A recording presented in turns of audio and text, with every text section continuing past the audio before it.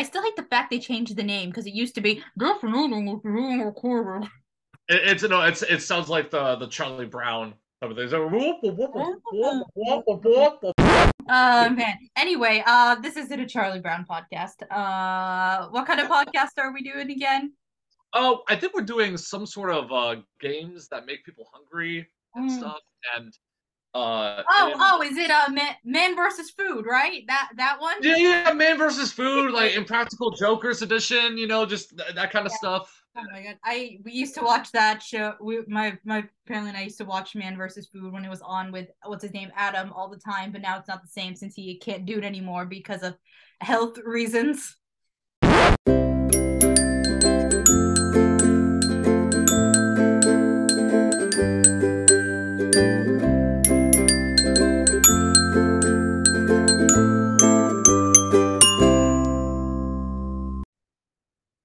Yep, Anyway, that's what happens sometimes. but anyway, hello everyone.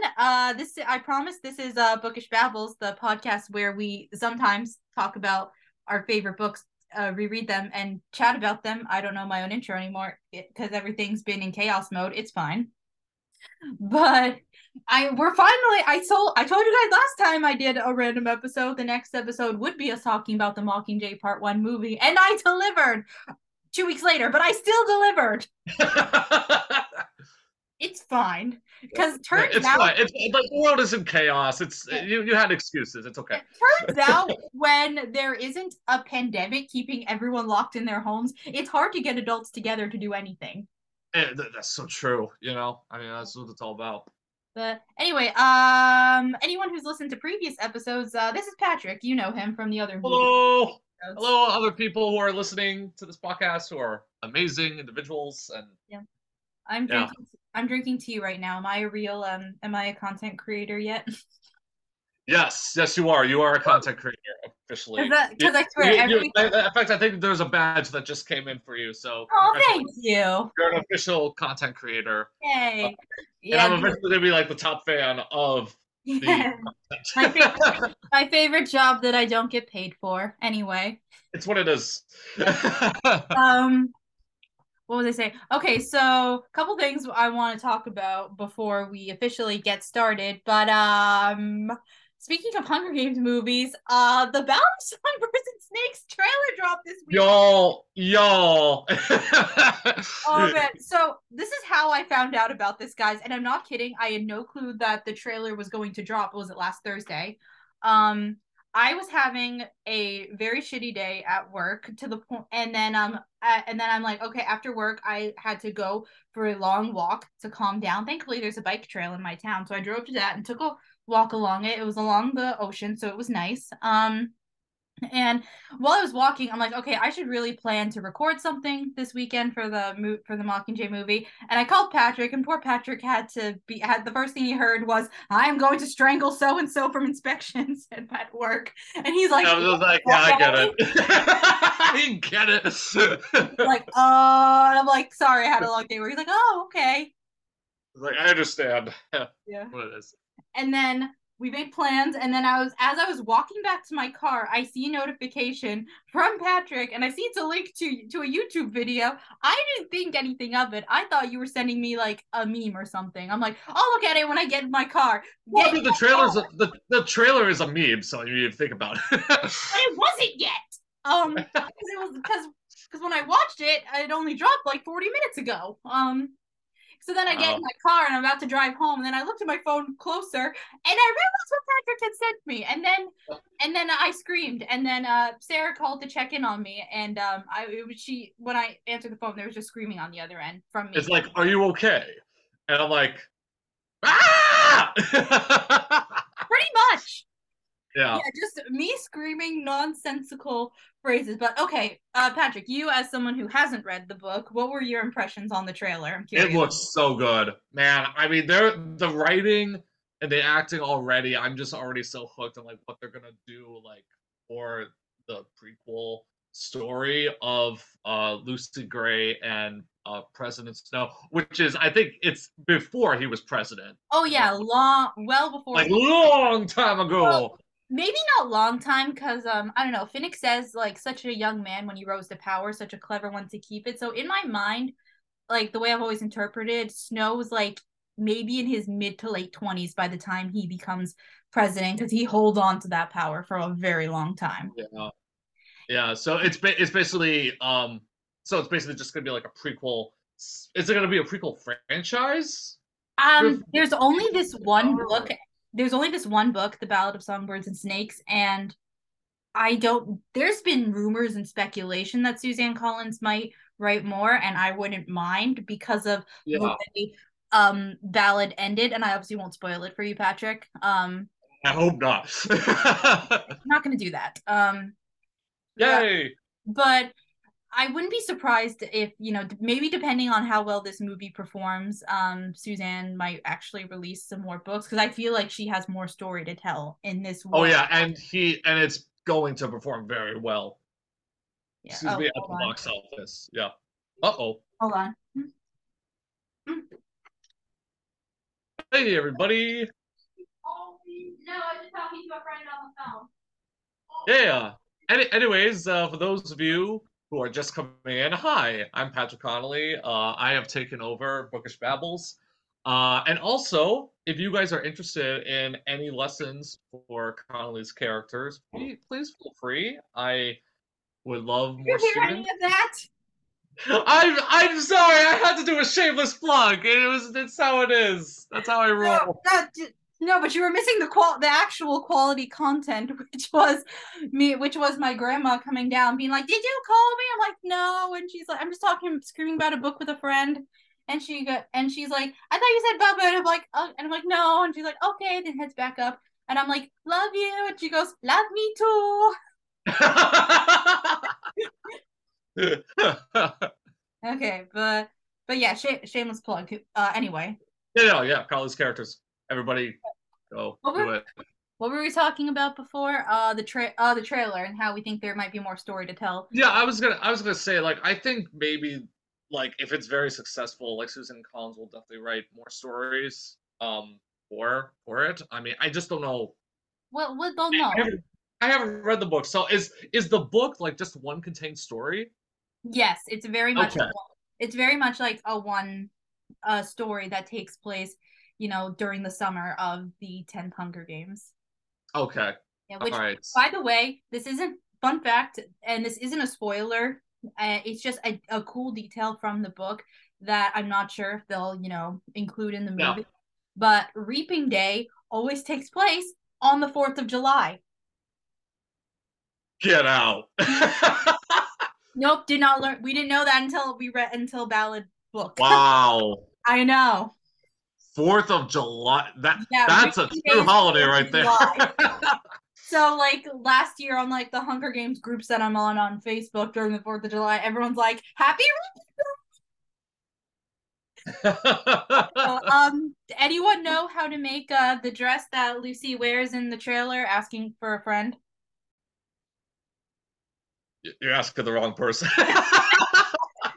See that I thought the design, like, because I'm not a costume designer, I can't picture how clothes will look pretty. I was just the whole time I was reading, I was like struggling to picture what that dress would look like, and I'm just imagining a very bright, very colorful kind of skirt that you would see it that you would see, I don't know, maybe on like a pride parade or something, which all look fantastic, by the way. But I'm like, wow, that really sticks out from this world. But no, the dress they designed for the movie, it sticks out, and obviously it has a lot of colors involved, but still fits well into the world. So hats off to the costume designers for her dress in that one.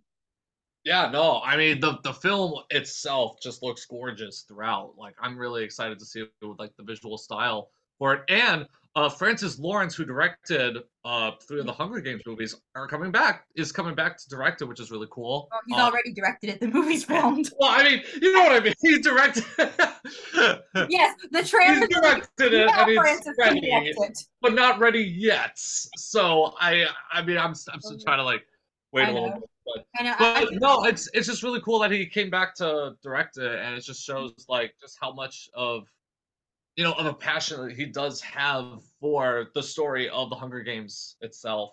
So it's really cool. And also Peter Dinklage and Viola Davis. Why not? Yeah, Peter Dinklage and Viola Davis. Like, what an I amazing know. casting choices. Like Seriously. so good, especially Viola. Listen, this woman is messed up that Viola's playing in the movie. I can't wait to see it. I'm going to be terrified, but I can't wait to see it. Well, I mean, Viola Davis. I mean, that's she's known for bringing that sense of like intensity to every single one of her roles, and it's just so brilliant to watch. Also, Rick alumni, baby, let's Yeah. go! A school she'll never go back to, and I don't blame her.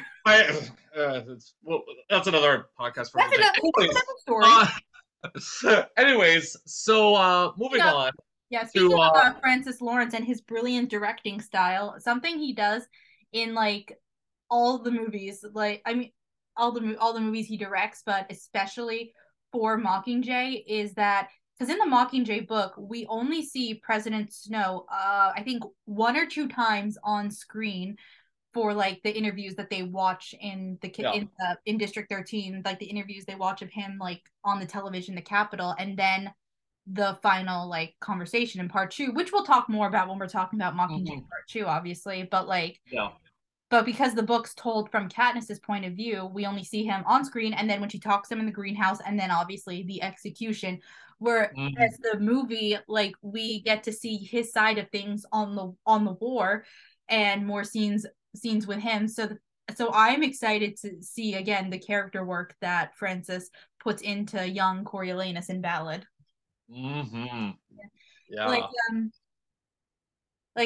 I don't know. I was trying words. It Listen, life happens. I am on the phone all day talking to people, and I get it, man. it's a bloop. And like my entire phone conversations are just blooper reels half the time. But anyway, so this and like this movie, like I said, does a lot for Snow's character work. But okay, I am curious. Something I want to talk about before I forget to. Yeah. Is that I had this experience when I read the books for the first time. Like when Catch Fire ends and it's like there is no District 12 and Katniss Mhm. seems fired up and you're like, yes, let's ready for the war, take down the Capitol. And then immediately, like with both the book and the movie, it opens up with Katniss not being the avenging warrior that we were kind of hyped up to believe, especially I feel like Mhm. especially in like the marketing of the franchise, which funny enough, I don't really remember what the trailer was or what the marketing was like for Mockingjay Part 1. I feel like after Catching Fire, the marketing had almost stopped, if that makes sense. Yeah. And and Katniss, like the first scene in the movie is just her in a closet having a panic attack. I thought when I saw it this afternoon, I thought she was actually outside somewhere, like in like some sort of area, and she was just like kind of curled up, just like holding her legs, just kind of like, Oh, no, I'm Katniss Everdeen, and I don't want to go back and stuff. And it was just like really intense. I don't know if she was outside of a closet, no, but she was definitely still underground in no, she 30. was underground. Yeah, for Yeah, no, sure. wait, I'm in a closet. It might have been like a sewer area. I don't know. In the No, book, it looked like a sewer. Yeah, I mean, it looked in the book, she was always hiding in closets, so I made many jokes about Katniss being in. so. So wait, so how did the book begin in comparison to So the the movie? book actually begins with Katniss walking around in the ashes of District 12, and we Oh kind of get wow. Okay, so and we kind of get some exposition of the decision to send her to 12 because she's spent like a month kind of hospitalized, obviously because yeah, she's very traumatized after surviving yeah. a second. I mean, I would be too. Like seriously, it's messed up. Yeah.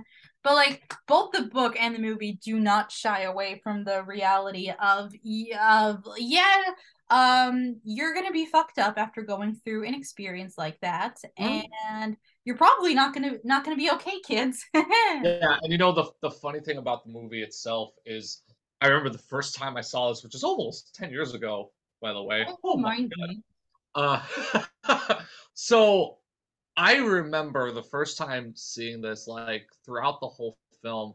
I was feeling like very tired. And I'm not saying that because I was like bored, because a lot of the classes at Rick have been like just trying to like, you know, get stuff out of me and everything. And I just was like, okay, I'm exhausted. I try to focus and try to do things. Um, but also just the tone it takes in this film in comparison to the first two, which the first two, don't get me wrong, it's still pretty grim. I mean, this is a grim reality that people, have to go through, like getting your names called for a game that you are probably going to get murdered for. But this third one, especially like in the first 10-20 minutes, like they let you know right away, it's like, no, we mean business. Mm-hmm. We don't, we're not trying to really play around. Like there's a point like in the first half where we are reintroduced to Effie, but she's not in her, typical costume, where she's more like just like everybody else, which I thought was fascinating, which we can dive a little bit into it at some point later on. Mm-hmm. Um but basically getting back to what I was saying, like I just remember being so like oppressed watching it, because I just there's this sense of oppression like throughout the whole, at least the whole movie, but especially like the first half of it.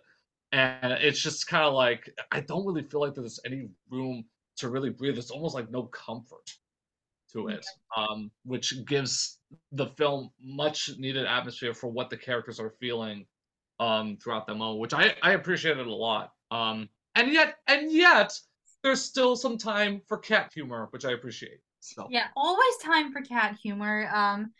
Katniss and Buttercup have the most epic and and well developed relationship in the entire they franchise. do, they do, like Buttercup and Cat, like they just are so connected to one another, and they just, that's It's what it's all great, about. but but um but yeah, what you were saying about the tone, it actually does match really well with the book because Katniss, even at the beginning of the book, she when she's hospitalized, she's labeled as mentally disoriented, so she feels Yeah, tired all the time. Even yeah, like there's even moments where she just like when she just runs across a room, she's suddenly very tired. Like yeah. she basically cannot do the things that used to come so easily to her, and it takes her a long time to be able to build that strength back up. And without diving too much into detail, it's a very like fatigue's a very common side effect for someone with depression, and obviously Katniss is depressed. Oh yeah. Yeah, Oh she has like very little excitement about life, to say the least, all throughout Mockingjay.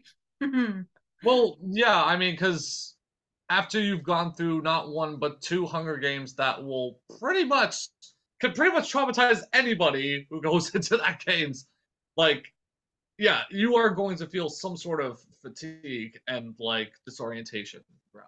Yep. And And then and then in the movie, like, we're introduced to her, she just gets out of the hospital, and then we start meeting all of the new characters. Like, first we meet Boggs, who is the best, and I know the fandom is always referencing to Haymitch as Katniss's father figure, but I maintain Haymitch is quite mm, literally the drunk uncle. Boggs is her real actual like father figure. okay, so Boggs, correct me if I'm wrong. He's the guy in the wheelchair. Is that No, that's Beatty. that's Beatty? Okay, I'm trying to Boggs remember. is like the commander, who one of like the top ranking commanders, the bald one who like escorts Katniss everywhere Oh throughout. yeah, yeah, yeah, yeah. It's like one of my favorite actors too who played him. I forget the actor's name too. My Ma bad. Mahersh. Oh my God, Yeah, I'm so look him sorry, up. Academy Award winner Mahershala. Mahershala Ali. I totally messed that up. It's okay. But yeah, no, he's like one of my favorite actors working right now. And it was surprising because I forgot that he was in this movie, so it was just like, oh, this is really cool. So And then it's kind of same thing with Coin, Julianne Moore. yeah, Julianne Moore too. Yeah. Because funny enough, because weirdly, the first time I watched this movie was obviously in theaters, and it wasn't until 2020 that I watched Mockingjay Part One and Two again. Hmm. Um, when the world started falling apart, and I Which decided, which kind of is like the perfect movie to watch when you're stuck in isolation, or maybe it's maybe too perfect of a movie to watch. Yeah, it's just like it's like, oh, stuck in my house, pandemic, and let's not forget how we got some exposition about how at one point in 13 there was an epidemic that wiped out part of the population. Yeah, and a president who's and a president of the Capitol who's crazy bananas and just and thank God we have a better one. But anyways, back to the point. Yeah. Anywho, but yeah, Julianne Moore is in this movie, and given how we know where, I mean, I obviously knew where her character was going to go when I saw these movies for the first time. But like, what was your first impression of her throughout when the first time you watched this movie, and like that whole scene where she's interacting with Katniss, she's like checking off all the boxes of how she's supposed to come off as like, comforting, supportive, like this is totally not the Capitol, guys. Yeah, and it's been a while since I've seen Mockingjay Part 2. So I assume from my memory she becomes the actual villain and not Snow in the movie. Yeah, she's Yeah. basically eventually going to, it becomes clear as these movies play out that if she's allowed to take power, she will essentially be the next President Snow. Yeah, okay. So yeah, and she really does play that facade really well in Mockingjay Part 1, because it's like Which, funny enough, when we first meet young Coriolanus Snow in Ballad of Songbirds and Snakes, there's like a quote from the book where it says, like, I'm gonna butcher this quote, but it's like, charm was his, what's it called? I forget the word already, and I actually, Folly? Is what? it his folly? No, not folly. Like, because he's very charming. He's very good at being charming and getting people to like him and be on his side.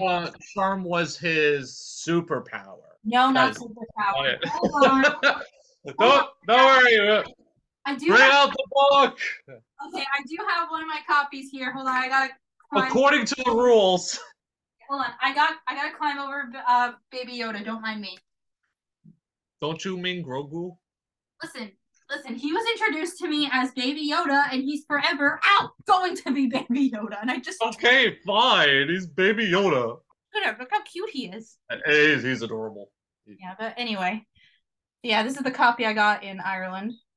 There we go. And it's green too, which is Oh. perfect.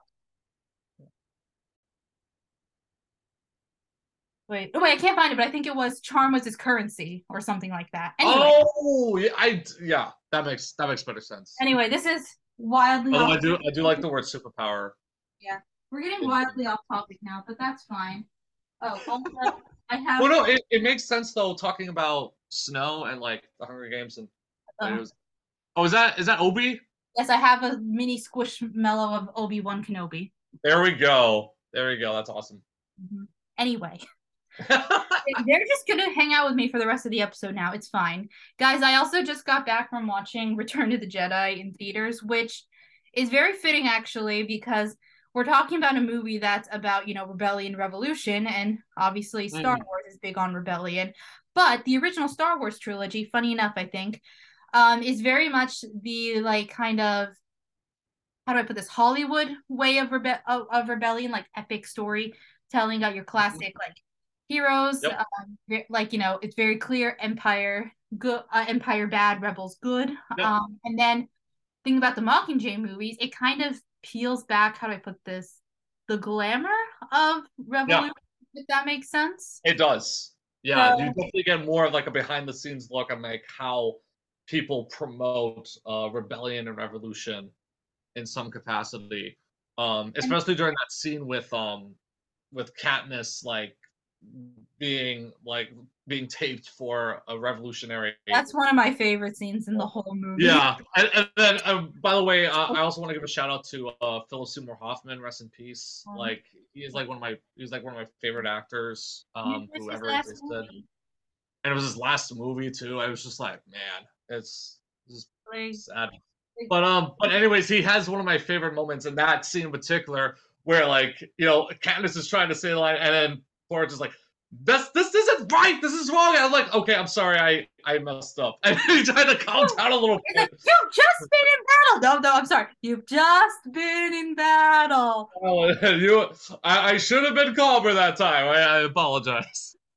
It was so good. Yeah. Um, But yeah, and actually, someone pointed out something really great is that when like kind of comparing Katniss and Lucy Gray, and again, this isn't really a spoiler, but it's like Katniss is or Lucy Gray is what happens when you put a performer in a situation where a hunter would be preferred, and then Katniss's situation where you put a hunter in the position of where a performer would be preferred. Oh, smart. So, That's haha. I love that. Yeah.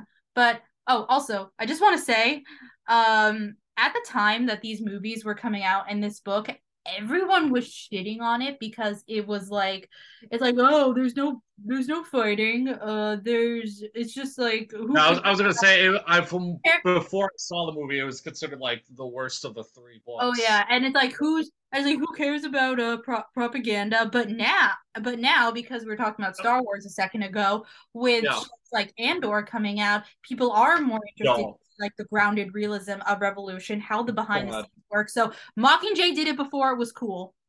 Yeah, and also just a sidetrack. Andor is a piece of art, so please, everybody who hasn't seen it, watch it. It's so freaking good. But anyways, yeah, you make a good point because the first two Hunger Games had a lot of like action sequences and everything, whereas Mockingjay Part One, there's some action here and there, but most of it is very much a setting up, trying to take over the capital and everything. And I think that's the stuff that actually does intrigue me a lot because it shows like them going into the ideas of like what to do in order to take down Snow and everybody involved. Also, poor PETA, man. Oh Poor PETA. my God! Like when I tell, we'll get more into that later. Oh yeah, we'll get more of that. We'll get more into that later. But also kind of just going off your point of just seeing all like the behind the scenes stuff, especially with the propaganda. Shout out to Cressida, who was the director. She's grossly underrated and played by Hmm. the wonderful Natalie Dormer, of course, in the movie. God, that's a familiar name. Who did she? She was in Game of Thrones. She was Anne Boleyn in the Tudors series. Oh, oh, cool. Yeah, but she's the one with like the half shaved head, and she can make that Yes. incredible. She's the most beautiful humans on the planet. Because if you can Oh, make that look, she was also in Captain America: The First Avenger. oh yeah, she played the woman who kissed Steve. Was like, come here, big hot shot, and then Peggy walked in and was like, fuck you guys. And now it's a Marvel podcast. Podcast. How many fandoms can I reference in one podcast episode? It's everything everywhere all at once. So Exactly. yeah. Speaking of which, that's kind of connected. Saw the trailer for the new Indiana Jones movie played right before Return of the Jedi. Mm-hmm. They also played the trailer for the Guardians movie, and they reminded me that's coming out next weekend. And also, my emotions are going to be totally obliterated. Also, while we were still kind of talking about Star Wars, Dave Filoni, if you're listening, if anything happens to Rex in the Ahsoka series, I will not recover. I will absolutely not recover. We will go to your office at Lucasfilm and we will just take over everything you will do. No, no, No, Dave, no, you're great. I love you, man. no, You're the no. best. What we will do is we will steal his cowboy hat because he definitely holds that deer. What he thinks he's Woody. Anyways, anyways, going back to Mockingjay. What is this podcast? I don't know anymore. It's whatever your heart desires. Okay. Okay, we'll talk about Effie now because we were kind of covering characters Yeah. that got introduced, and Effie kind of gets a reintroduction in this. Um, so and what's interesting because I know you've only read the first Hunger Games book. Effie's actually not in the book really. Oh really? He's Oh. not in District 13. So what in the book, Plutarch has an assistant who ran away with him from the capital. Her name's Fulvia. She's basically plays Effie's role in the movie, but while they were making Catching Fire, Suzanne Collins just fell in love with Elizabeth Banks' performance, and Effie was Hmm. super popular, especially with Catching Fire. So Suzanne, Yeah. like Francis Lawrence didn't suggest this. Suzanne Collins went to like Francis Lawrence, the production team, and was like, "So Fulvia, who? Effie Fulvia for this, right?" And it's like, oh, sure. I mean, you're the one who created And, the universe, so you might as and like, well and I tell mean, us. Elizabeth Banks like loves these movies. Like she was like she wanted to play Effie as soon as this movie was greenlit, so she was more than happy to do it. And I love so much what they did with her character. Yeah, like that's Elizabeth Banks' best performance. Mm-hmm. I'm trying to think of other films that she was in, but I can't think of one performance where like she really just put everything on the table, on the mahogany with this performance. God. And even Yay! and I think like just the way Effie, because like you said, Effie kind of like is has to wear the same jumpsuit as everyone, but she Yeah, still manages to find her own style within he that. has a little bit of like a bracelet And on. the hair Uh, piece, yeah, like, a little bit, just a little bit of that. and this makes me realize that all along Effie does have a rebellious spirit because Yep. and she just shows it in her own ways. Like we obviously saw that with Catching Fire, and even in the book, the whole like Effie wanting everyone to have something gold to show that they were a team. That was her subtle way of rebelling against like this is wrong. And now, Yeah. and then again through her fashion in 13, she gets to um she finds ways to stand out and be herself, and I love her for it. Yeah. Oh, that's really yeah, that's awesome what she was able to do with that. And her role also kind of took the place of Katniss's prep team because in the book it's the prep team who get abducted to 13, not Effie. And the Oh, and the prep no. team's kind of non-existent in the movies, but they play a very important role in the book because they show um kind of the quote unquote like how do I put this innocence of most capital citizens who are just so deeply indoctrinated they don't understand how wrong it is, and it takes a lot to pull Mm-hmm. back the curtain. And also the prep team when it's revealed there in 13, it's the first like major red flag of, oh, Coin might not be the best person, because when Katniss finds them, they were in a cell being beat up for stealing a slice of bread. Yeah, it's like she may be a nicer president than Snow, but she is still a president.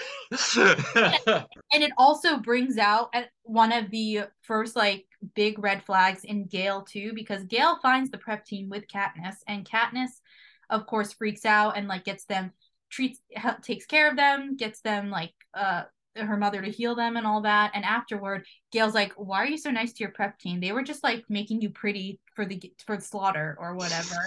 Like he had zero empathy for the prep team. And I don't know, I was kind of watching Liam Hemsworth performance when Katniss and Gale meet Effie in the cafeteria. And like Gale was like very like Effie was like, very nice toward Gale. She's like, "It's wonderful to see you again," because that's who Effie is. She is Right, yeah.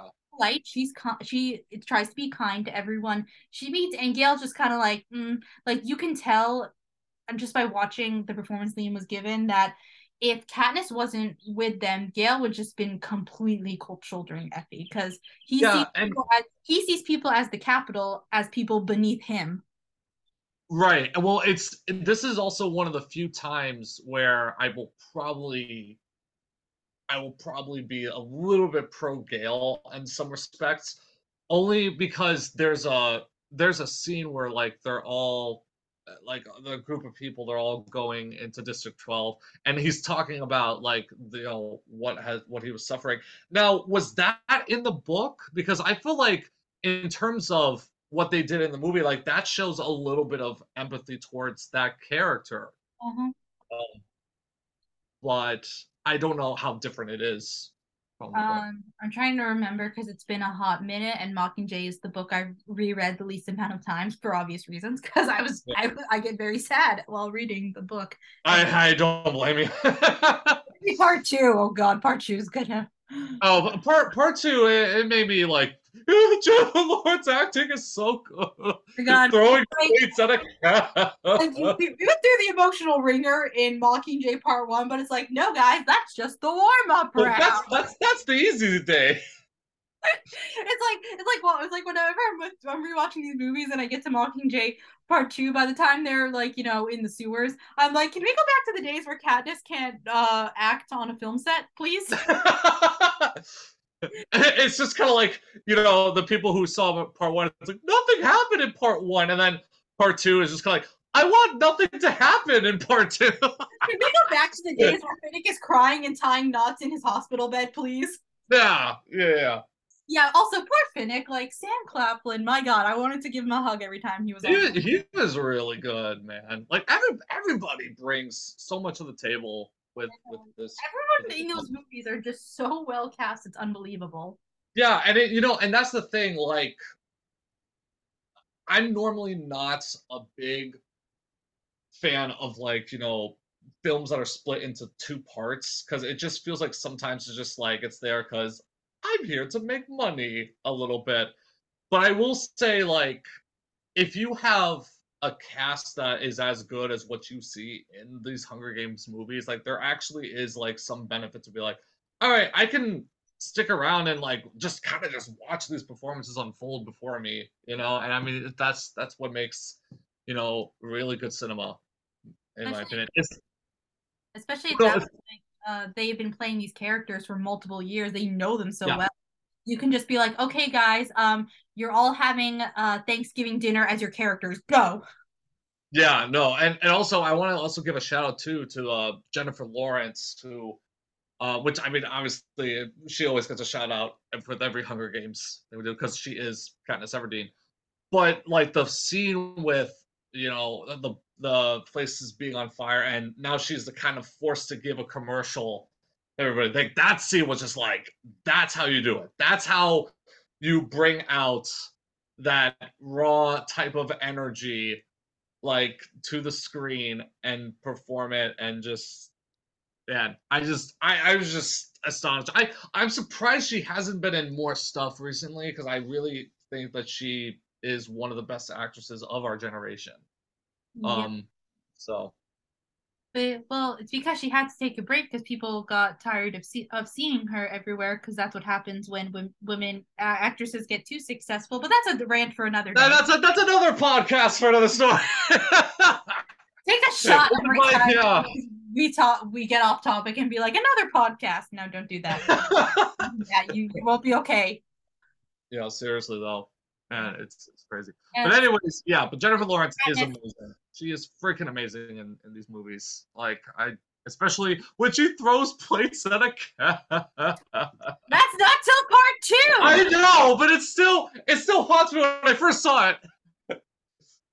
Anyway, and it's worse in the book. But anyway,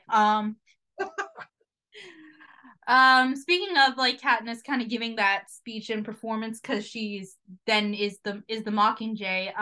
In the move, I talked about how the book, finding the prep team in shambles is the first major like coin red flag, whereas in the movie, the first major coin red flag is when Katniss is like, okay, I'll be your Mockingjay, but here are my conditions, and it's like, hey, I'm going to fully pardon the tributes who were kidnapped, being tortured, and probably forced to say things against their will. Don't hold them accountable to anything that they say on TV. And Coin's like, and then she said no. I don't know about that. How about no? We'll have a tribunal and everything. So it'll be totally fair after the war, guys. That's exactly how she talked. And then, of course, at least apparently they didn't give her much trouble about wanting to keep the cat. So at least there's that. See, she's a cat person, which we always appreciate about President Coin. But yeah. And like Effie said, what could use a revolution is her hair. that was also a great line. I forgot about that. There's some really like little good lines here and there that just was like, man, that actually really added something to it.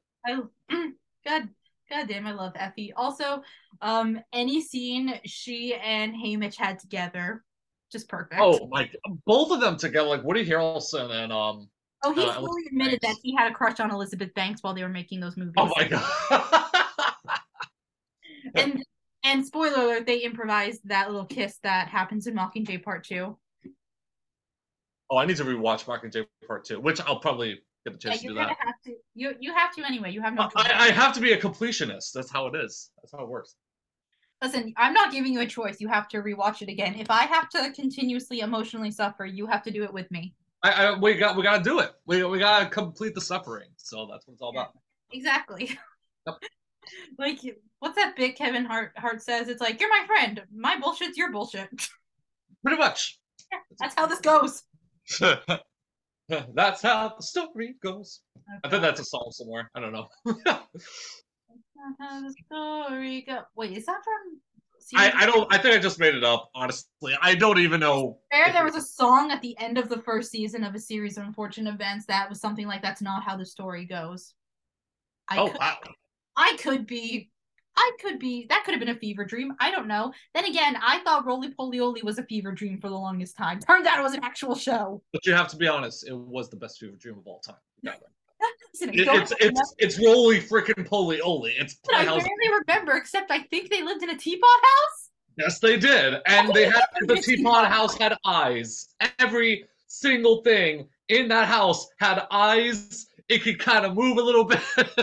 Was it It supposed to be like creepy enchanted castle? Like what pretty was much, happening? Okay, cool. And yet pretty much.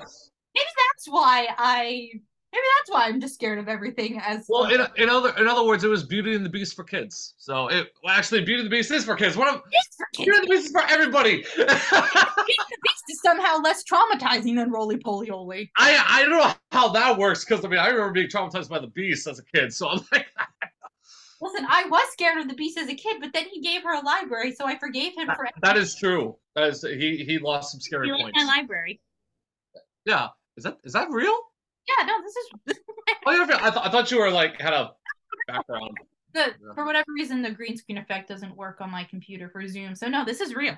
Oh, it's real. That's cool. Yeah. And back there, I don't know if you can see it, but behind the yellow chair, there's all my Star Wars books. Yes. To There we go. make sure everyone knows I'm a nerd, I have an entire shelf of Star Wars books. Wait, what's a Star Wars? Don't make Grogu come for you. What's Grogu? Hey, you said Grogu. Wait a minute. You said Grogu, not Baby Yoda. I did. Anyway, let's I go did. back to Hunger Games. You will forget that I called him Grogu. Who?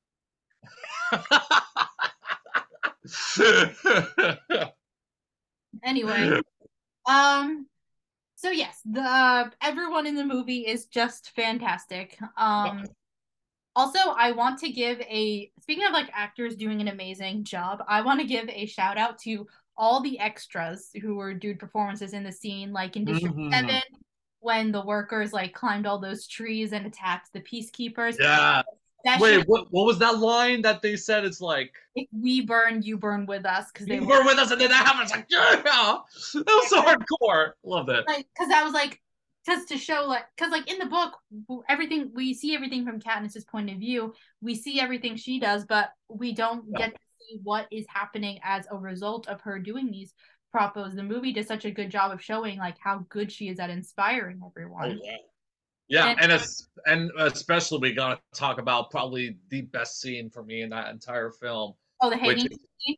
yeah, that I still remember the first time I saw that I was like, well, first of all, I know the song is very dark and depressing, but it has such a great beat and such a great like sound to it, and it's so catchy.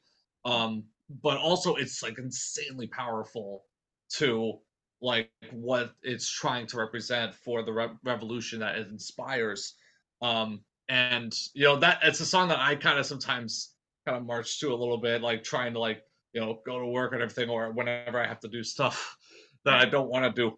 But it's like, For two things. One, I really can't wait for you to see Ballad of Songbirds and Snakes, and that's all I'll say on that.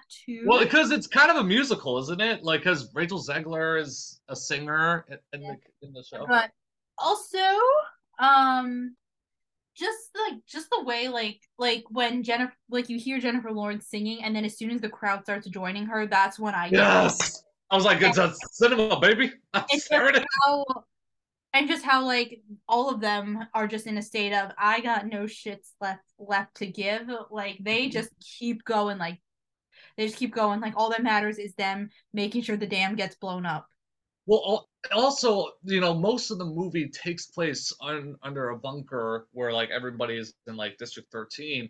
So whenever you have those scenes where they're outside, like it somehow feels like grander and it feels more cinematic and it gives you that feeling of like, wow, like this is like a big deal. This is huge. Um, and It's and yeah, not. also this is a random side note, but the when the little chorus started saying like, are you Oh yeah. coming to the like when that happened, it sounded a little bit like a Wes Anderson film to me. It kind of was just like, wait, is this Moonrise Kingdom catching fire a little bit? Oh my God. It's like who let Wes Anderson direct a scene? It was like, wait, Wes, what are you doing here? Alexander Desplat, what are you doing here, man? Don't do this. Also, Yeah, the music too. James Newton Howard, dude. Once again, dude. Bravo, bravo. also that one music, the music that was played in the first movie when after Rue died. Yes, yeah. When they're going up the stairs. Yeah, and then like the music and that music, anytime it comes up, like when Katniss is in District 8 in the hospital and she's like, I will, and everyone does a three-finger salute. I don't care how cheesy it is, if you put that music to it, I'll cry. Yeah, it's a pretty powerful moment. Mm-hmm. And also, fun fact, the district where the dam is, that's in District 5. So there's a good chance Foxface's family was part of that. Who? Foxface, she was a redhead girl in the first movie who ate the poison berries. Oh yeah. Yeah. She does. Yeah, her character's a little more expanded in the book, but she's one of the coolest characters that we never hear talk. And That whose happens. actual name we don't learn because Katniss in her head just calls her Foxface.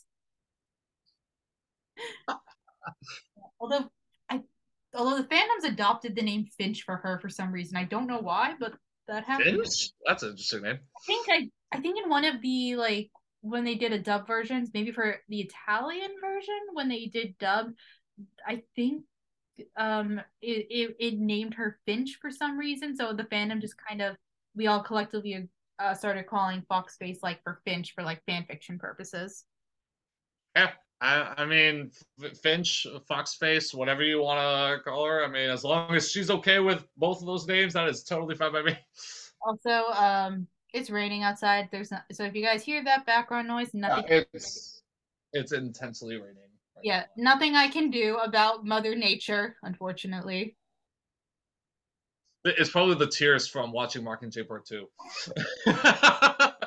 It's all the emotions that we'll be feeling when we all talk about She throws plates at a cat. We're not there yet. We don't have to talk about it. I'm sorry. I'm gonna always. That's the running gag tonight. Christ. Anyway, where were we going with this? I don't know. You were talking about Foxface and Yeah, Bench. and then that scene with the hanging tree, just like the song is so fucking chilling. It's great. It's like when it first starts and then kind of just grows with the chorus coming in. It's just like, Yeah. Oh, oh, oh, and like I realized so that whole thing started like Katniss singing was because Pollux wanted her to sing. And by the way, this is like the first time in the movies that we get an Avox character because in the book we got an Avox character because it was a girl Katniss saw in the forest be abducted by the hovercraft, but she's not a character in the movie. So Pollux in the movie for movie viewers is the first time we meet an Avox. hmm. And yeah, it's still disturbing the way they just casually cut out people's tongues. Mm, mm, coming to the truth. Yeah. And And also Pollux, another underrated character, by the way. he is. Yeah. Oh, by the way, in the book, and I know you would know this because you haven't read the book, Patrick, but we actually learn the Avox girl that Katniss knew who was like serving her in the tribute center. We actually learn her name. Her name's Lavinia. Oh, Lavinia, nice. Yeah. That's a nice name. She also dies, but Yeah, Hunger. It's the Hungry Games. Uh, Yeah, it's sad like that. yeah, she was tortured to death after Katniss was rescued from the arena, like you do. Sad. Yeah, Peter got to watch that happen too, by the way. Oh man. Are we ready to dive into what they do with PETA in this? Sure, go ahead.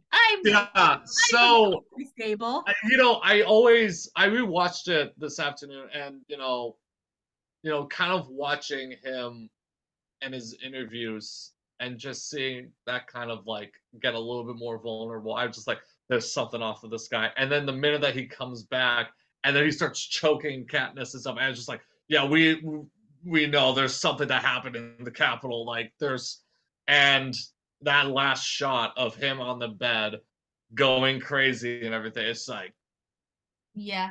Okay. proof.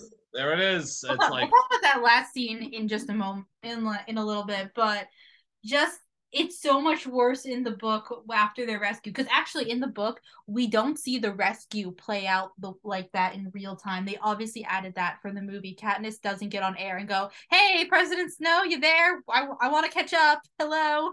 also that wasn't in the book. So so Katniss and Finnick, in the book, they pre-film some propos that Beatty's gonna play while the rescue Yeah. mission is happening, and that's when we learn about what happened to Finnick after he won the games, and Yeah. how he was exploited by the Capitol and forced into prostitution, to say the least. Which, by the way, I kind of overall Prince Swords does a really good job adapting Mockingjay, but what I hate was the choice of when we get the propo where that's happening side by side with the rescue mission of Finnick distracting everyone by, spilling the tea on Snow, to say the least. Yeah. What I hate is when he says the line, President Snow used to sell me, or my body at least, and during that shot, it's not focused on Finnick. For some reason, we're focused on Coin. And so that doesn't make sense in the long Yeah, run. I'm like, like I was like, hello, did we just kind of gloss over that movie? Like, Francis? No. oh, who are the editors? Editors?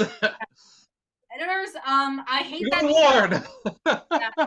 Like, thanks, I hated it because I don't know, I just feel like that deserves a little bit more gravity and Yeah. focus, especially because even in the book they outright say that had Katniss, not been a problem that Snow would want to make go away, combined with the fact that she was publicly with PETA and they were the Yeah. beloved star-crossed lovers, had she not had those things to protect her, that very likely would have happened to Katniss.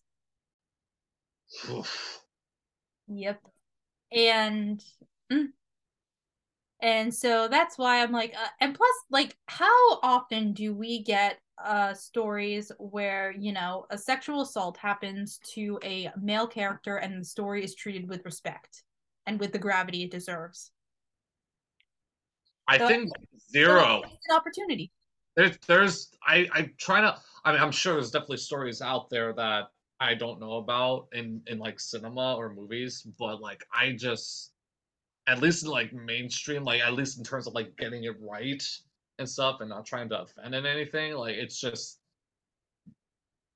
zip, zip. Not even know. Yeah, Because Suzanne Collins, she's just so good in all her books about yeah. not talking down to you about it, if that makes sense, and managing to treat stories with the respect they deserve. It's So the respect, the intelligence that they bring to the storytelling. I mean, that's what it's all about, and that's something that I found very refreshing, especially after the Twilight phase, where it didn't really care about story or character or understanding of themes. It just was kind of like it's just there. It's a kind of its own world, its own thing. But it didn't have like the Hunger Games treatment where it was like, oh, we're actually gonna treat our audience with respect because that's what they deserve. yeah, And they 100% respected the Twilight fans by by adapting things perfectly from the books. that's a good point, actually. No, actually, the people who did not treat Twilight fans with respect, and I can say this as someone who was a teenage girl during the heyday of Yeah. Twilight, was just the general public. And Mm. even with the Hunger Games franchise, like we I felt like teenage girls were just not treated with as much respect, Right. especially with the way Yeah. they were again marketing the love triangle with these movies. So, which Which that isn't really. I mean, it's kind of a subplot, but that's not the main focus of the story. yeah, The and main. Yeah. we'll definitely talk more about it in Mockingjay Part 2, but especially since Yeah. the love triangle is to Candace's choice, not just like it's supposed to symbolize Yeah. who her love interest is, but what kind of life she wants to have and what these boys would represent for her future. No, Get more into absolutely. that. We'll get more into that in part two, especially because Gail's already showing off massive red flags throughout this Yeah, whole. I thought he had a little bit of empathy in Mockingjay Part 1, but Mockingjay Part 2. Even in part one, when the second time that you see Peta on screen for an interview and he looks so much worse, Katniss is like, "Oh shit, what are they doing to him?" And Gail's being all like, "He's a coward. I wouldn't say anything." Yeah, no, yeah, that scene in particular, I was like, you had empathy before, and now you're just kind of like, nah, nah. Again, Gale sees the world very black and white, and he sees as anyone who is capital or capital sympathizing as someone who is beneath him. And even in like the last shot we have of him in this movie, when Coin is giving that speech, he's like looking up to her. This is his new idol, Yeah. and it's like, so just with that in mind, especially since a Coin is obviously on it, if she's allowed to, would be the next President Snow. I Yeah. believe, I believe like wholeheartedly that had Gale been like born in the capital, he would be pro capital. Oh yeah. Oh yeah, for sure. Well, I would say like anybody in that is born in the capital would have to be pro capital. But I mean, unless people especially just like, Gale, especially Gail. Yeah. because like Cressida was born in the capital and she's a rebel.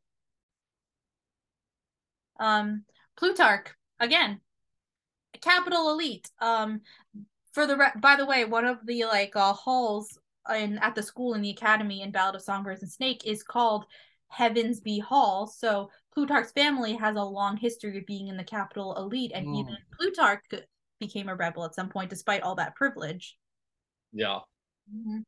Which, by the way, I don't know why, but in the book, Plutarch, despite all the good he does, annoyed the hell out of me. Only more often made me actually like and respect his character. So There you go. that's the power of a good actor, guys. See, that's the power of Phyllis Super Hoffman. Exactly. Because And, he could just do everything. yep. And brain went brain went blank. System rebooting. Try again later. Reboot, reboot, reboot. Ay, ay, ay. Like honestly, like whatever 3PO in the Star Wars movies, like I would like to shut down for a minute, please. I'm like, same 3PO, It's same. so great to be with friends. I I don't care what anyone says. Rise of Skywalker is a comfort movie for me. Hey, whatever works for you, you know. Anyway, before the internet explodes, before the What? You like the Rise of Skywalker? How dare you? No, that's before the fanboys somehow find me. Seriously, I once said in a TikTok video that I liked Rey's lightsaber, the yellow lightsaber she gets at the end of Rise of it Skywalker. looks cool. Yeah, looks neat. I didn't even say anything else about the movie. All I said was I liked the lightsaber, and people started flipping their shit. I'm like, dang. You liked a lightsaber that was created for a movie intended for children and children at heart? Oh my god! You know, That's pretty much. I know That's how how dare I I feel. get emotionally attached to a character that is about my age, being interacting and being mentored by the other characters I grew up loving. How dare? Like I said, I mean, we could do a field day with Star Wars and everything, and like, One day in like 50 years when I'm done talking about all my favorite books, which will actually never because I keep finding new favorite books. I'll just be yeah. doing a Star Wars podcast and people will still be arguing in comment sections about The Last Jedi. Oh, They need to stop. Okay, they listen. I understand. Star Wars. There's a lot of Star Wars. I get it.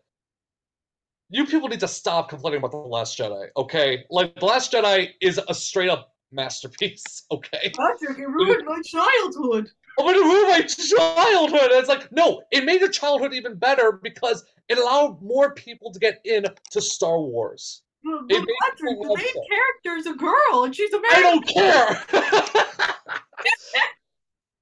You know who else is a you, main you need, character? but you don't understand. But what about Snoke? I mean, that was like one of the coolest scenes of the whole movie. You people there. Wait, sorry, your audio went in and out for a second. Can you start No, over? no, I was saying like the scene where Snoke gets cut in half by Kylo Ren, Oh, I and thought you you said realize Snoke's not going to be in it anymore. It's like that was a cool scene. I like that scene. that was scene. The scene was cool as hell. Anyway, that Hunger Games. no, um, Donald Sutherland's performance. Oh yeah, he's always terrifying. It's the things we love most that destroy us. And then the smile that destroy us. Yeah, and then the Cut of it course, off. And I'm and, like, oh god. and that's the line they used to close out the Ballad of Songbirds and Snakes trailer. So That's right. Yeah. As soon as I heard that, I was like, oh yeah, it's that's like smart. there's layers to this. Also, just knowing everything I do about Ballad, it was funny anytime I'm watching a scene with Snow and when he talks about Katniss, blah blah blah. I'm just like, you're projecting. Go back to jail. It's like it's like sorry, it's like sorry, you're still not over, Lucy. Oh my god. Yeah, no, I'm so excited for that to come out, man. That's gonna be so And much fun. and actually, I won't say what. Actually, there. Once like the movie's out and you're aware of all the spoilers, there's a lot of parallels I can draw between Snow and Gale. Speaking of, all the red flags. We have to get Gabby on this. That's Yeah. okay. That's what me and Gabby are for. Hating and pointing out red flags in men. Good, good for you guys. I'm proud of you guys. You guys, Yeah, you guys because I had a massive crush on specifically Revenge of the Sith Anakin when I was 10. Yeah. No, wait, I told you that I met Hayden Christensen, right? What? Yeah, I did. Yeah. I met him at Comic Con back in 2016. Maybe 2018. I don't know Sorry? exactly. What? Yeah, no, he's great. I have a theory that when I shook his hand, like that was the good luck that rubbed off him when he did Obi-Wan Kenobi. Also, poor Obi-Wan, I just threw him across the room. So Like much. what? Sorry. You heard him? Oh yeah, and also Ian McDermott too. He's nice. Also, Ewan McGregor. No, I didn't meet Ewan McGregor yet. Never mind. No, that's why I would just throw this at the camera.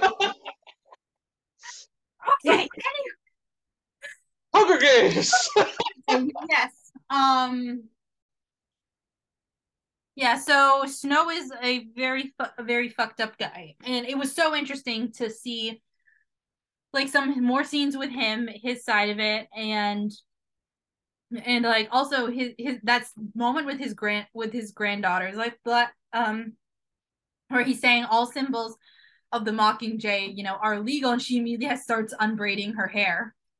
Yeah, I remember that scene too. I was just like, it's all legal, and then she starts doing that, and it's just like, oh yeah, So that's and it's so interesting because like it had to have been driving Snow absolutely crazy that his own granddaughter was just so well, into that's looking up to Katniss. that's also what you can do with film because a lot of thing. I mean, there's obviously a lot you could draw from books, but sometimes like you have to kind of go your own way into presenting a story in a different medium. And like the way that was shot, I was like, oh yeah, that could only be done with film. I Mm-hmm. mean, obviously, words were in the. Well, I don't even know if it was in the script. Maybe it was just an acting choice. I don't know, but I mean, it could have been like in the script that would have been a thing. Maybe they came up with it on the day. We don't know, yeah, but Also, it's just the fact that again, because when Suzanne Collins wrote the books, like us, like first world country America, we're supposed to Yeah. be the capital. And again, and when all those movies were coming out, like we were all wearing Katniss braids. Like I braided my hair for weeks after seeing the first movie. Yeah, well, I mean that's how a rebellion starts Mm-hmm. with the Hunger Games and everything. And And people wonder why Gen Z protests all the time when the Hunger Games well, I were. mean, yeah. Why wouldn't they at this point? Yeah, there's a lot In of my crap middle going school in my middle school years, that's when the Twilight movies were coming out, which is why I developed unhealthy boundaries. And on. I'm sorry. listen, between having a crush on Revenge of the Sith, Anakin Skywalker, and then Edward Cullen, it's where I turned out the way I did. There you go. I'm willing to call out younger me for having questionable taste in fictional men. Yeah, I mean, the younger you look at the younger version of yourself in the mirror, like you just kind of like, you know what? You were cool back then. I'm okay who I am now. So Yeah, it's like it's gonna be okay, sweetie. It's yeah. gonna be okay. Also stay away from straight theater boys. No offense, Patrick. Well, it happens. I mean, honestly, it's like you guys are not wrong. It is very clearly an issue that is happening. Specifically tenors. Don't trust tenors. Set off it. Wait, sorry, what? I hate you. Anyway. But oh, by the way, congratulations to everybody who got called back in my community theater production of Newsies. You guys are amazing. I love you guys, and I hope you guys have a great summer. So, Hey, Baby Yoda is and clapping. then Baby Yoda's like, yay! Yay! But yeah, I think I meant to bring this up a while ago when we were first talking about PETA, but I completely forgot because we went off the rails, as we usually do. Well, this was a very off the rails experience, and for a movie like Mockingjay Part One, which I consider, I'll be honest, I'll consider it to be like kind of my least favorite of the Hunger Games. This has been like the most we've gotten out for talking about it. So I mean, that gotta count for something. Gotta count for something for Yeah. Mockingjay A- Part One. Actually, if I think like I never would have thought this like 5 years ago, but now I think Mockingjay Part One might be my second favorite movie in the Oh series. wow! We'll see what happens when Ballad comes out, but as of right now, where it stands, this is my second favorite. Yeah, I mean, I will say like Mockingjay Part One, like there's a lot to admire and a lot to appreciate from a filmmaking standpoint. The only one of the only things that I was a little bothered by was near the very end, like during the rescue, like there are shots where like you have a hovercraft going out in the darkness, and then there's just like a red light. You notice it, and it's just kind of like, I mean, I understand it's nighttime. I mean, I guess it's not trying to like do anything, but it's like Yeah, I'm a movie guy. I mean, obviously, I know. That's why I have you on because we need the movie perspective. that's what I'm here for. Because I'm obviously very book biased, as you can tell from my background. You like books? Yeah, no, these are just decorations. I don't know what you're talking about. Oh, okay. Very Christmassy. I also, it's over there. I don't know if you can see it, but I bought a typewriter too. So, Oh, nice. Cool. so Awesome. yeah, I like books. I like literature. Clearly, Yeah, that's good. it's not like I got a whole degree in it Yeah, yeah, that I I'm understand. putting to use by having a podcast where I scream and cry over fictional characters. Yeah, that's perfect. There you go. That's how Oh, you. actually, speaking, let's kind of use my degree to put my degree to at least a little bit of use right now, because I was thinking about this while watching Return of the Jedi in theaters, so it's relevant. Like the chosen one trope. Yeah, Yeah. So one thing, and again, we can dive more into this with Mockingjay Part Two. I love how this yeah, movie kind of takes the chosen one trope and kind of turns it on its heels a little bit because with movies like actually even in Return of the Jedi they take the chosen one trope, especially at the time when all we had was the original trilogy. They kind of turned the chosen one trope on its head a little bit, because in like the A New Hope, Luke is very obviously set up to be our chosen one hero, and then obviously in the prequels, Anakin is called the chosen one, and he is, but he goes down the anti-hero path and then comes back and becomes the hero. But Luke, who's framed as the traditional chosen one archetype, throws down his lightsaber at the end and is not the actual, and is revealed to not actually be the chosen one, because Anakin still has to and winds up being the one to take the final blow to kill the Emperor, even though he was framed as the big bad guy. And in this case, with Mockingjay, Katniss is the chosen one, except it wasn't a prophecy or a magical force that chose her. It was literally the people who chose her. Yeah, and that's what makes it more relevant to like human society, because it's like that's what it's really all about, in terms of the chosen narrative. And so many chosen one narratives are very much like this one specific special person can do this. Without them, the whole thing falls apart. Katniss, she does play a significant role. She helps bring everyone together, but in the end, it is like this collective community that is the reason that this government is overthrown, and we'll get more into that in part 2, obviously. But I love how the seeds are planted for that, because while Katniss is making these propagandas to inspire everyone, we get to see everyone doing the actual groundwork. And also, she's very aware that even though she is considered the chosen one, she is also very much a person. She's very much somebody who is like, yeah, I may be considered that, but I'm still like going through things in life like that make very relatable and very vulnerable. Also, can Which, we talk? I love what, because I was really paying attention to it this time around. I really love what they do with Prim in this movie specifically. yeah, How she steps up into being more of a caretaker role, because at this point, like in the book, Prim is 13. She's only a couple years older from when Katniss was, when their father died, and Katniss kind of had to take over the family and kind of step up more. Prim is now doing what Katniss did, stepping up, being there for Katniss more, yeah, and kind of being a little bit more of an being a little bit more of an adult. And also, I love what they did with her hairstyle choices, because throughout this movie, Prim's hair was either in a braid like Katniss, or was in a bun that was kind of a similar style to what yeah, Katniss wore for the Reaping in the first movie. yeah. And also just Will Shields as particular as an actress, she is absolutely brilliant, and what she brought to And um I the movie. understand rescuing the cat. I would too. I would go back for my dog. Yeah, no, that's the thing.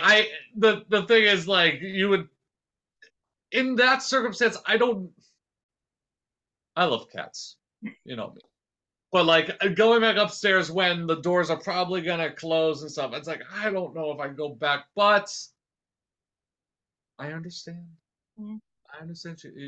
Buttercup is a cat. You have to save cats. Yeah, no, I would. It's, My dad would probably try to stop me, but I would go back for Ray in this situation. Ray, come back! Yeah, I would go back for that little demon. That little demon, Barbara Fleet Street. Oh, we're going into musical territory now. Yay! It's And a musical it's podcast. everything. Woo! Speaking of which, anyone got tickets for Sweeney Todd they want to give me? Please, please. I want to go.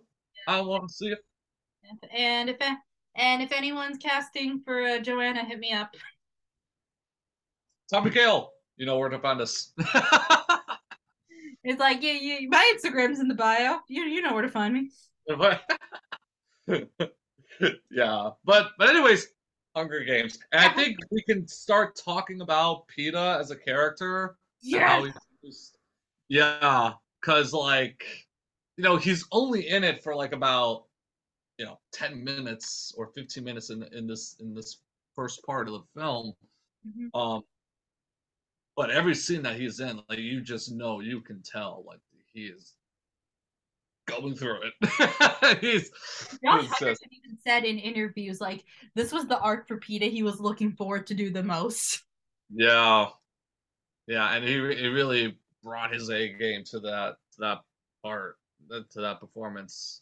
And the reunion is so much more painful too in the book, by the way, because I think it did come across really well with Jennifer Lawrence's performance, obviously. Yeah, Jennifer and Lawrence. also James Newton Howard's score as well, like just the little piano notes, like when she sees Peta again for the first time in a long time. I just thought like that those piano notes always Yeah. they always grasp me for some reason. It's lovable, And then lovely. like in the book, she's in her head, and when she hears that Peta's there, she's actually giddy. Like, when is Katniss ever giddy?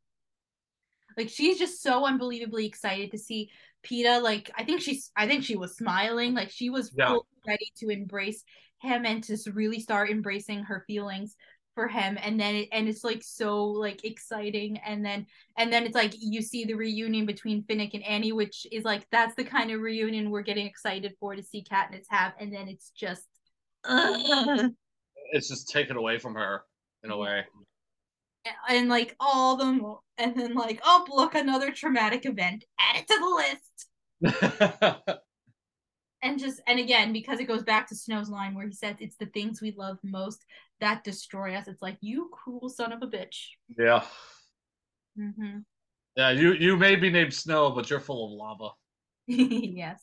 Well, he's snow, but you know what melts snow? Fire. Fire, me. Uh, That's not fire.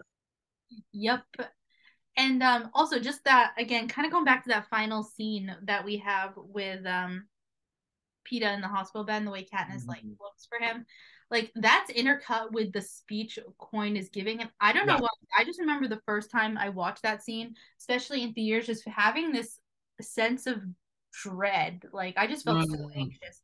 Every time I watch that scene, I just feel anxious. And I'm not entirely sure how to put it, but it's something about the way that Coin is giving like, this very much like how do I put this? Checking off the box check marks, checking the Yeah, box the check like marks. Yeah. of like us an inspiring like revolutionary type of speech, and you even see like Plutarch mouthing the words, and Effie kind of looks at him like what the fuck, as that's happening, and Gale like again he's looking up at Coin like she's sliced bread or whatever, Yeah. and then that's intercut and like and that's intercut with like the grim realities that's happening with Katniss seeing Peta because Coin's going on about how look at us, we've liberated the victors, it's so great, la da da da da, which is feels very propagandic. Um, Well, also like after her speech, when everybody just goes "ooh rah, ooh rah, ooh rah," and then you just see Peta just totally like going nuts in the bed, and just the ooh rah, just that combination of that sound along with that image is like, wow, that's what cinema can do. I like That's that what's final image of like Peta losing it in the hospital bed, and you see like Katniss's reflection like in it too, like over him. oh yes, yeah, that last shot. Also, like that, I think like what I said out loud when I was after Coin speech and everyone going hoorah, hoorah, and the way the music was playing, it was framed. I'm just like, I'm just like, this is a cult. This is a cult, guys. We're in a cult one. It's real. It's unfortunate. It's an Mm-hmm. unfortunate thing. I mean that's what some people say about theater. What? Who said that? The theater? What? Being a cult? What? I had no idea. I mean, we both watched Catherine Steele YouTube. No, we do. I haven't watched her videos in a while. I don't know if she's uploaded as many things She did. recently. She took a few months of hiatus because life was happening, but Yeah. I think she posted a couple new videos recently, and she's like, "Hey guys, I'm back. I'm alive. How you doing?" So welcome to the musical theater internet cult. Yeah. Yeah, something like that. First we took over Broadway, and then the world. And then the world. Did I tell you like I think I saw Catherine Steele Oh, you over at did, and you rubbed it in my face after that. Stars in the Alley. Yeah, she was like, "Oh yeah, she's over there. Hey, Catherine, what's up?" Yeah. You were like, By the way, Catherine, this is a shout out to you. You are amazing, awesome, wherever you are. Stay cool. I don't know. "Yeah, please." And we're all rooting for you to play every single one of your dream roles. Pretty much, yeah. Exactly. But no, is there anything else I wanted to say about this movie? Yeah, Because I feel like we covered We've been quite a lot of things for up, and this. I have multiple text messages from Sarah. Oh, Poor Sarah.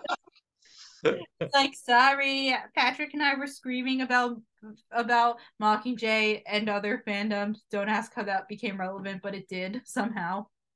yeah.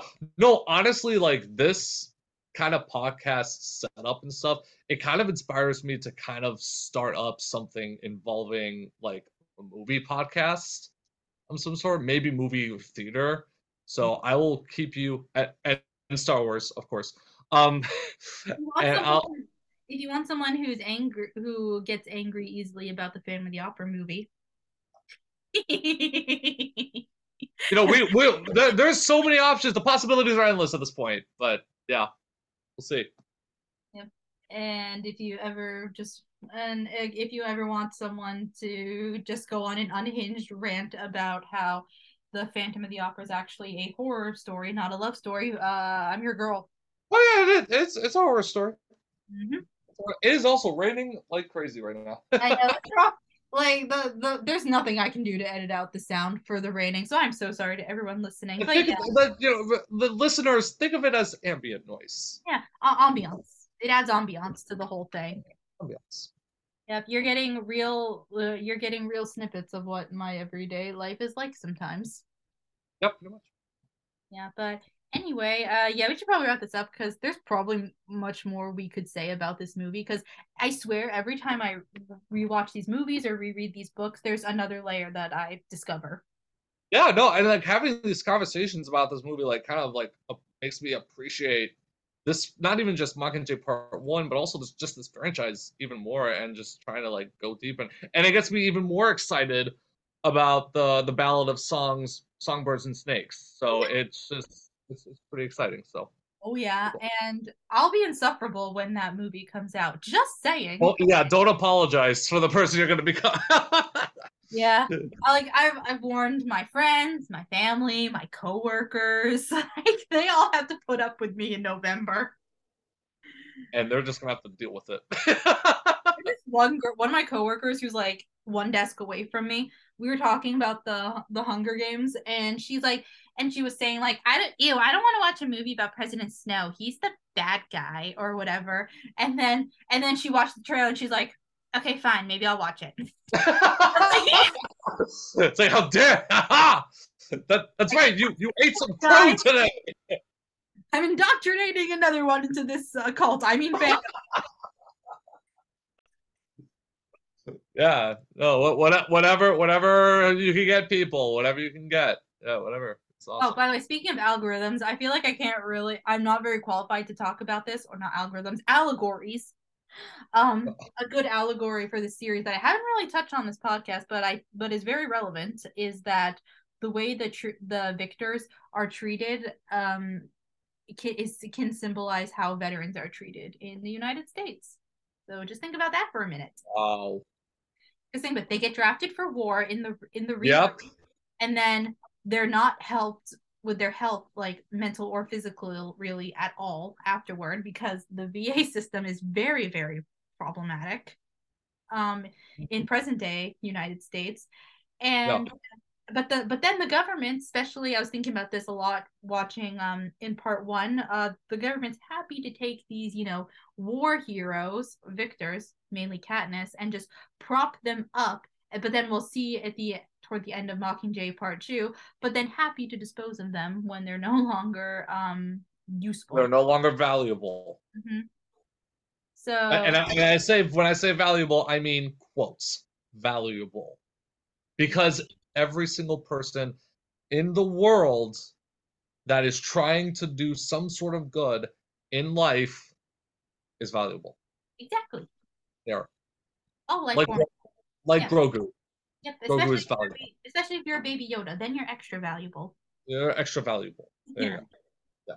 Yeah. Yep. And on that note, let's wrap this shit up. Cause Alrighty. righty then. Well, Patrick, I know you kind of plugged yourself earlier, but people know where to find you. Yeah, you guys can follow me on Instagram at Patrick T. Connolly. Also, I do virtual one-on-one acting through song lessons at Connolly's Character. So if you'd like to sign up, just DM me and we can schedule you in. It's I have an Instagram page at act.create inspire sing. So yeah, if Grogu wants to be scheduled for a lesson at some point, feel free. And watch and you can all watch him in the Mandalorian too. Yeah, go watch The Mandalorian. Do it. And all my socials are in the show notes: Instagram, the YouTube channel, TikTok for as long as it exists. Yeah. Yeah, it's all the social medias I have. But anyway, thank you guys so much for listening. I hope I to this chaotic episode. Then again, every just about every episode's See, chaotic. that's what makes it the best, though. Like all the chaos that could happen. I'll talk to you guys next time about something. Maybe it'll be Mockingjay. I'm just kind of prolonging the end of talking about the Hunger Games series because that's all that I've been talking about for like 50 something episodes. So it feels weird to not be. It will feel weird when I move on to the next book series that I talk about. But anyway, thank you again, Patrick, Yeah, of course. This was a blast, as always. and everyone. Hope y'all have a great day slash night, and I'll talk to you next time, whenever that is. Bye. All right, see ya. Bye.